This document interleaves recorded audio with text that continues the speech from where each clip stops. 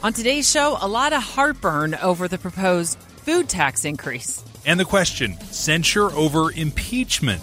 Representative Ben McAdams is on the censure train. Tune in Monday through Thursday, 9 to 11 for Dave and Dujanovic. The Starlight Lounge presents An Evening with the Progressive Box. Old moon, yeah. That's Hugo, tickling the ivories. He just saved by bundling home and auto with Progressive. Gonna finally buy a ring for that gal of yours, Hugo? Send her my condolences. Hi-oh! This next one's for you two. There's a burglar in my heart. Thank you. Progressive Casualty Insurance Company and Affiliates. Discounts not available in all states or situations. This is Innovation in Leadership, where we interview Navy SEALs, venture capitalists, pro athletes, best-selling authors, Hollywood filmmakers, really as many different kinds of high achievers as we can get to come on the show. Today's episode is going to be from our mini-series that we created with Corporate Alliance, asking top CEOs and executives and entrepreneurs who have had very large exits specifically about their thoughts on leadership and people. Also, I want to talk to you about one of our show's sponsors. I met these guys back on episode 6. CEO Zach Smith was telling me all about starting a skateboard company and how much he hated doing the bookkeeping for a skateboard shop, and how he really got led to start this business, Bookly, that's a hybrid combining bookkeeping software and human services. And I'll tell you why I let him become a sponsor. It's because I use their service now. I don't love paying $50 an hour for bookkeepers to do stuff that I know software could do way, way cheaper.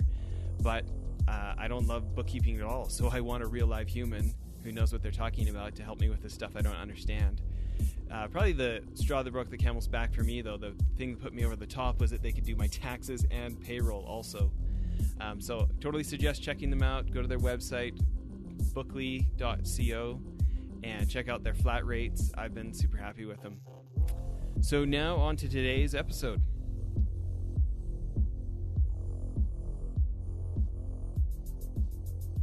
Dave, when we were ending off part 1 there, we were talking about the value of meeting with the right people and kind of getting out of our own silo and getting new ideas to innovate our businesses.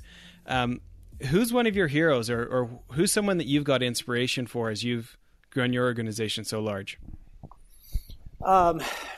Well, I think one of those people from Corporate Alliance specifically,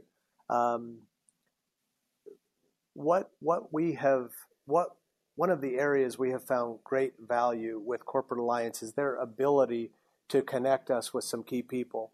And we had a change. We knew we had a change in a marketing leader coming up for us several months ago. And so first person that I reached out to was Jeff Rust with Corporate Alliance. And I just said, hey, we're looking to make a change here. We're going to move this from a director position to a CMO position, Chief Marketing Officer.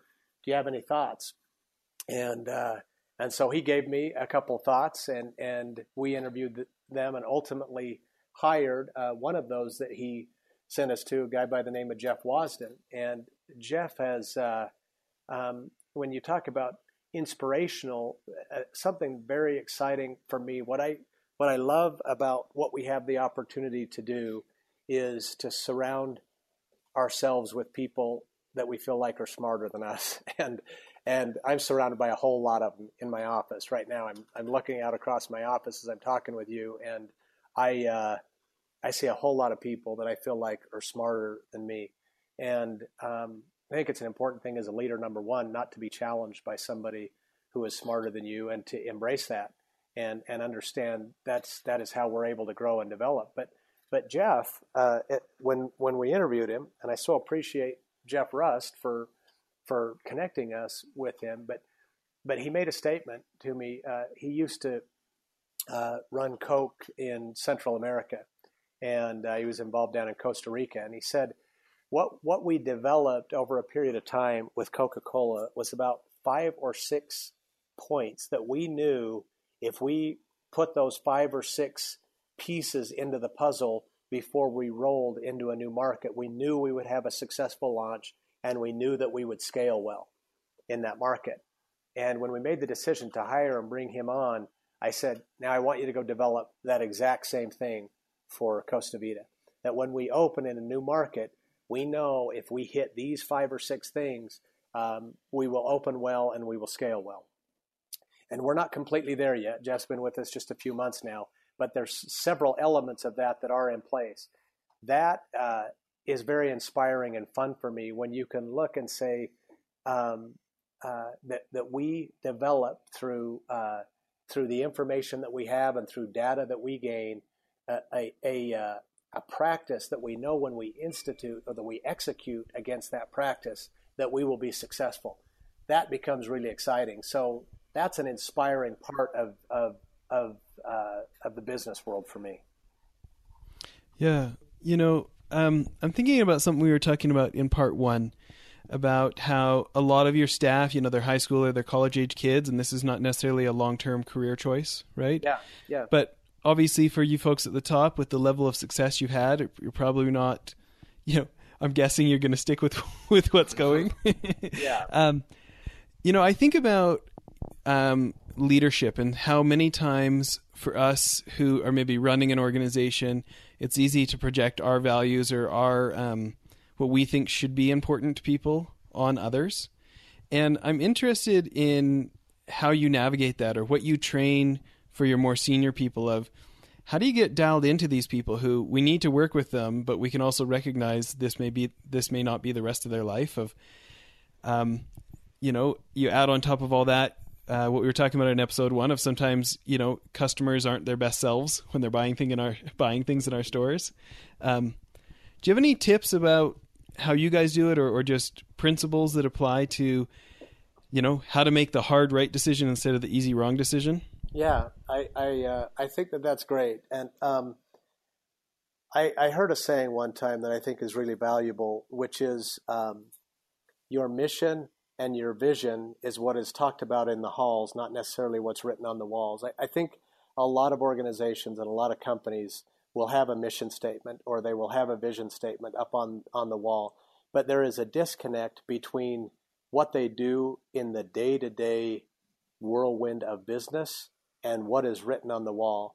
And I think when we talk about getting buy-in and we talk about real engagement with the team, at our entry level in our restaurants, we know 16, 17, 18, 19, 20-year-old young men, young women, this may not be a career for them. Most of the people that we work with in our office, this hopefully will be a career. We want to have these people with us for a long, long time. And again, a lot of the people I'm looking at right now are people that have been with us 10 years, 12 years, 13 years. Long time. And I think what helps to build that, and this has been a progressive learning experience for us, but really when we make decisions and when we look to, as we're building our team, that we try to do that as much through that vision and as much through that mission, which honestly, a lot of them helped create. This was a collaborative effort with our executive team. We went off-site for about a week as we were developing and strategizing around who do we really want to be when we grow up, and where do we really want to go, and what is most important to us. Well, sometimes some of those things that are kind of lofty and grand, when you talk about them, become a little bit distant when we think about, hey, I got to make payroll coming up on Friday. And does that cause us to make a different decision that is no longer in sync with who we say that we are or a value that we have listed up on a wall? And that is where, in my mind, that real leadership comes through, is to be able to say, no, we will put those values first. We will put who we ultimately want to become first. And we're going to have to figure out payroll on Friday, and we're going to have to figure out some of these other tough things, but we're going to stay true to who we are. I think that is where you begin to get tremendous buy-in and tremendous loyalty from teams when they see that, wow, these things really are ultimately most important. We're all in the same situation. We're all fighting through, more regulations and more challenging business landscape and environment than earlier in our careers, for sure. But we continue to mold, we continue to adapt, we continue to become better and better at what we do, and none of us can get there without the brilliant creative minds of the people that we work with who really have the opportunity just to focus in some real distinct areas that honestly we ourselves just are not able to drill down to such a, to that kind of level, because we got so many different things we're working on.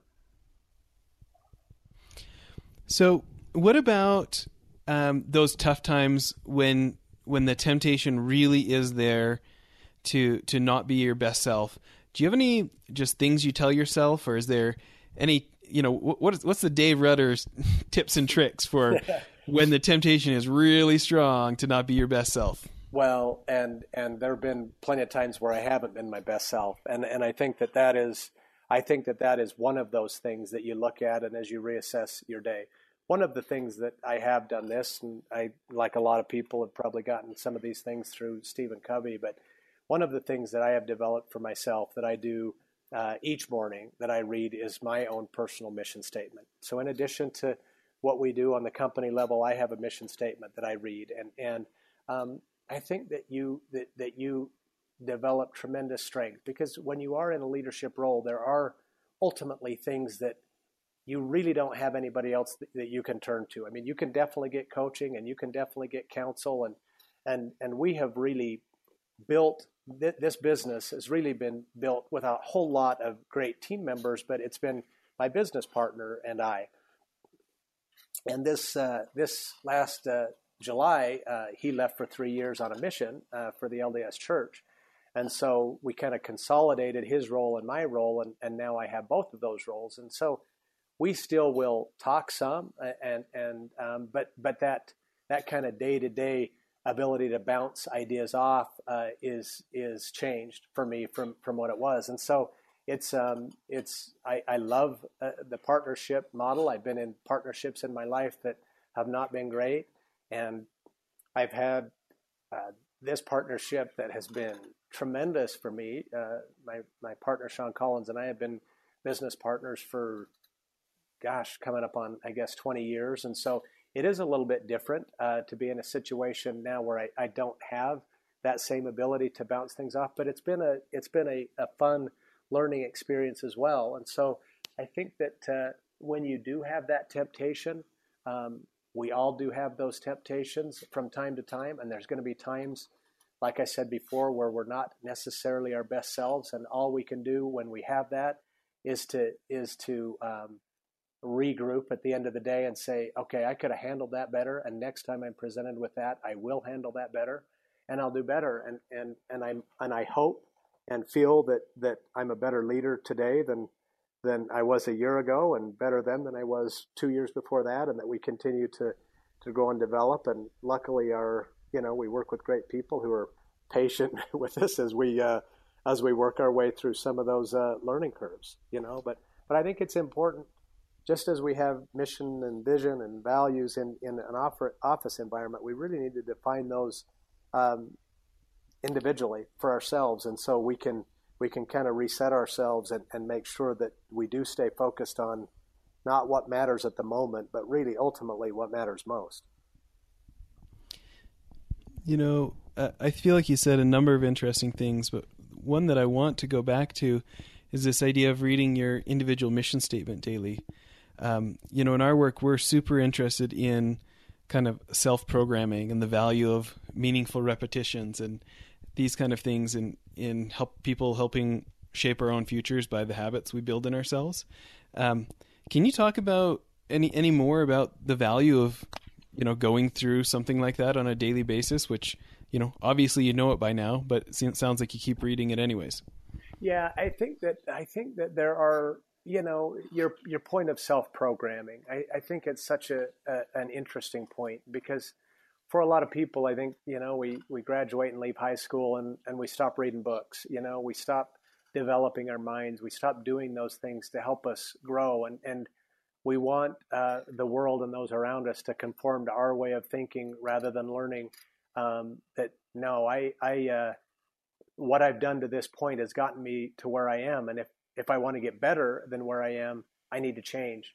I need to be humble and willing enough to change. And so I think for me, my own personal way is my first hour or so in the morning right after I get up is my study time. And that's where I just, and normally nobody else is up in my house at that time. I'm an early riser. So I just have a quiet environment where I really have the opportunity to learn and let my mind go a little bit and not be so busy. Sometimes in our day-to-day, we're, running from one meeting to the next. And it's important that we have those times in our day where we can disconnect just for a minute and think and make sure that we're on track with our goals. Because it's so easy to get twisted off course just a little bit because of things that are thrown at us. And so if we never have that time to kind of regroup and reset ourselves and say, no, this is what's ultimately most important to me.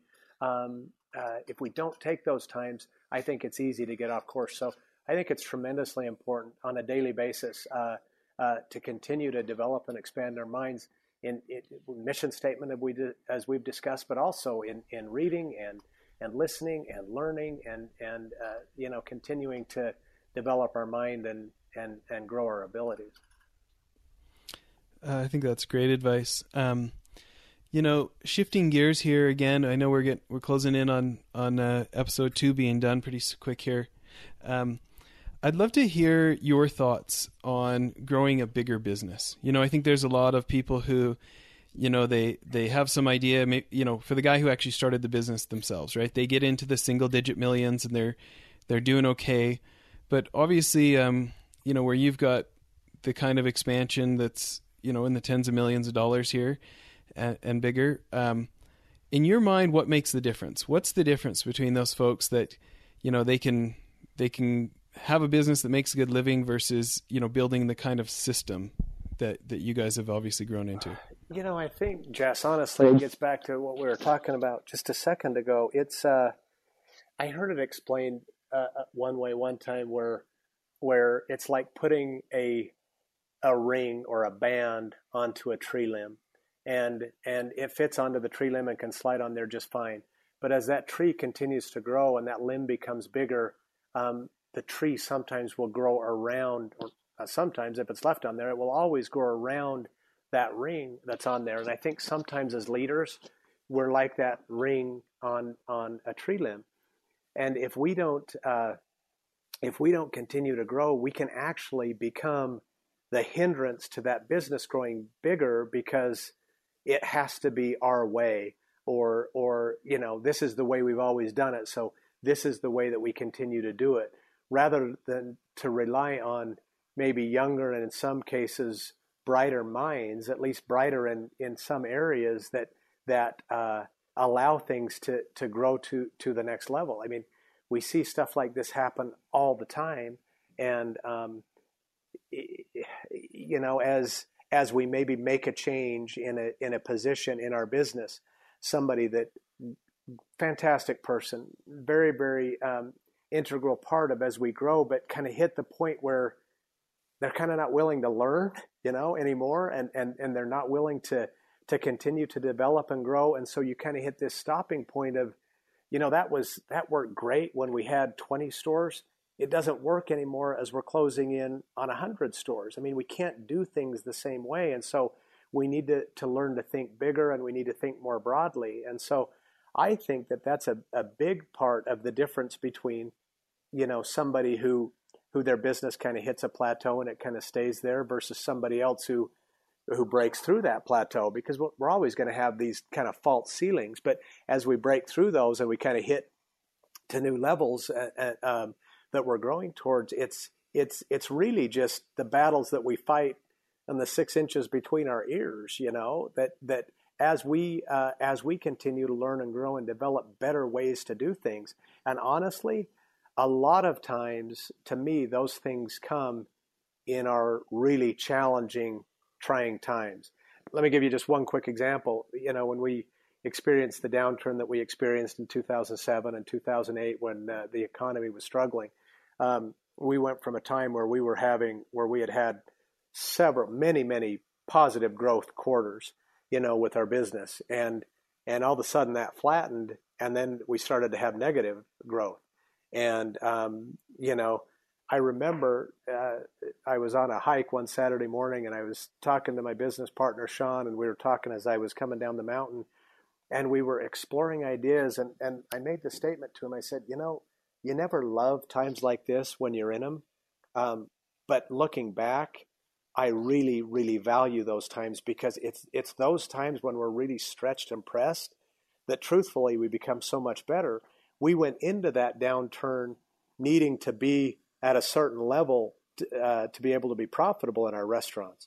We came out of that downturn and had dropped that level by $20,000 or $25,000 that we needed to become profitable, because we learned how to be much more efficient during that period of time out of necessity. We had to become much more efficient. And so it's this idea of saying, okay, sometimes those targets move on us, and it's nothing that we did, but the economy moves a target on us.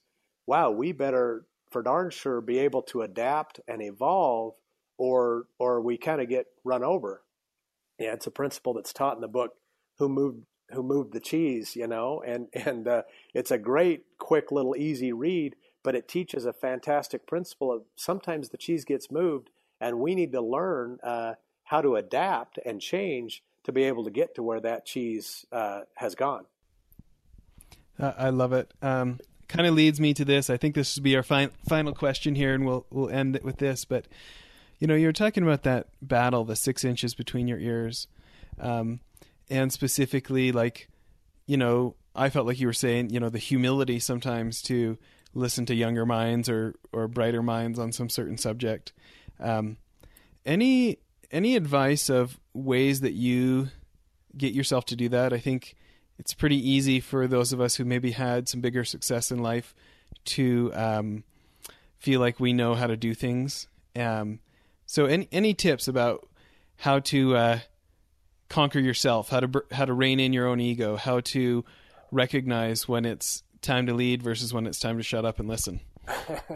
Well, I think that I think it's a mixture of a lot of things, really. I do consider study and learning to be a key part of that as well, because for me, the more that I study and learn, the more I realize there's so much that I don't know. When you're young and you think you know everything, and I think the older you get, the more you realize, wow, there's so much that I don't learn. And you use the word ego. I think that ego can be in a business environment so damaging, because it's we've all been in environments before where you have one leader and you have 1,000 followers following after, just kind of doing what that leader says. And I think what I've learned, because there's probably been times that maybe I was a little bit that way, or my partner was a little bit that way, and we led our organization somewhat that way. And you realize that you can buy somebody's back, but it's a whole different thing to buy their heart, and buying their back will get you a certain extent. And if ultimately the goal for all of us is we want to build something that is really cool and really special, it's going to take a whole lot more than just what is happening in my mind or what's happening in my partner and I's minds together. We've always kind of operated on this philosophy that 2 heads are better than 1, and 10 are for sure better than 2. And I think that there's sometimes that you can take it to an extreme, because a leader does have to lead. And so I think you sit around a table and you talk through some of these key issues, and then you come out of there with the plan, and this is what we're going to do, and that's the leader's decision to ultimately make. And then it's everybody else that's around that table's responsibility to say, okay, this is what we do. And as we come out of this room, we might have fought tooth and nail about it behind closed doors, but as we come out of this room, people know that executive team or that team that we're working with, we stay together and we work together. And this isn't somebody's idea as we walk out of there. No, this is the decision of the team. And so I just think that is something that we have continually learned and become stronger with, is this idea and the knowledge that we are much stronger as a team than we ever are individually. There's just, people are blessed with different gifts and different abilities, and as leaders, we have some of those, but we definitely don't have the full complement. And there's other people in your organization that, given the chance to actually be creative and to think on their own, can amaze you with what they're able to accomplish and do. That's great. Well, listen, we appreciate you spending so much time here with us today on the show. Well, thank you so much. It's been fun talking with you, Jess. Great. Thanks, everybody, for listening, and we'll end it there. Well, that's it for the episode. One other thing I wanted to tell you about, if you remember the guys from Convoy in episodes back, Ken Free and Trent Mano, I went on one of their CEO trips to New York, and I met a guy named Brent Thompson, very successful entrepreneur. He was former CEO of Jive Communications, big company now, I think $300 or $400 million. Anyways, he started a new company called blipbillboards.com. I'm super stoked they're a sponsor now. But I remember a year and some ago when I met him, I thought it was genius. Instead of having to buy 6 months or a year's worth of billboard for thousands of dollars, you can buy 8 seconds at a time for like 10 or 20 cents. You pick what billboard you want it on, what time of day you want it to run, and it just puts so much power in the hands of marketers and CEOs who want to try something and see if it works. You can buy as many or as few as you want, change it as many times as you want. I think now our podcast is being advertised on billboards in like 18 different states because we have these guys as sponsors. We're pretty excited about it. Hope you check out blipbillboards.com. Thanks.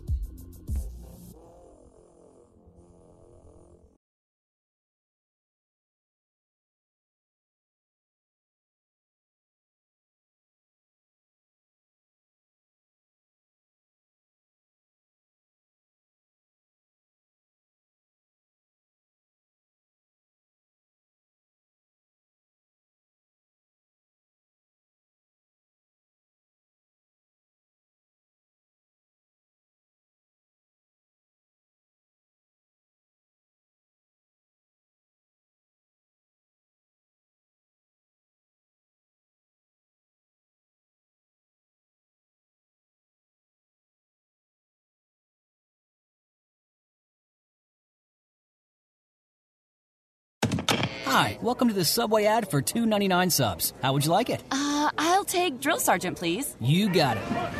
All right, now listen up. I want each and every one of you to drop and give me a 6-inch meatball marinara, cold cut combo, veggie delight, or Black Forest ham on your choice of bread with any veggies you want for just $2.99 each. Sir, yes, sir! Subway! Make it what you want at participating restaurants. Additional charge for extras plus applicable tax. No additional discounts or coupons may be applied.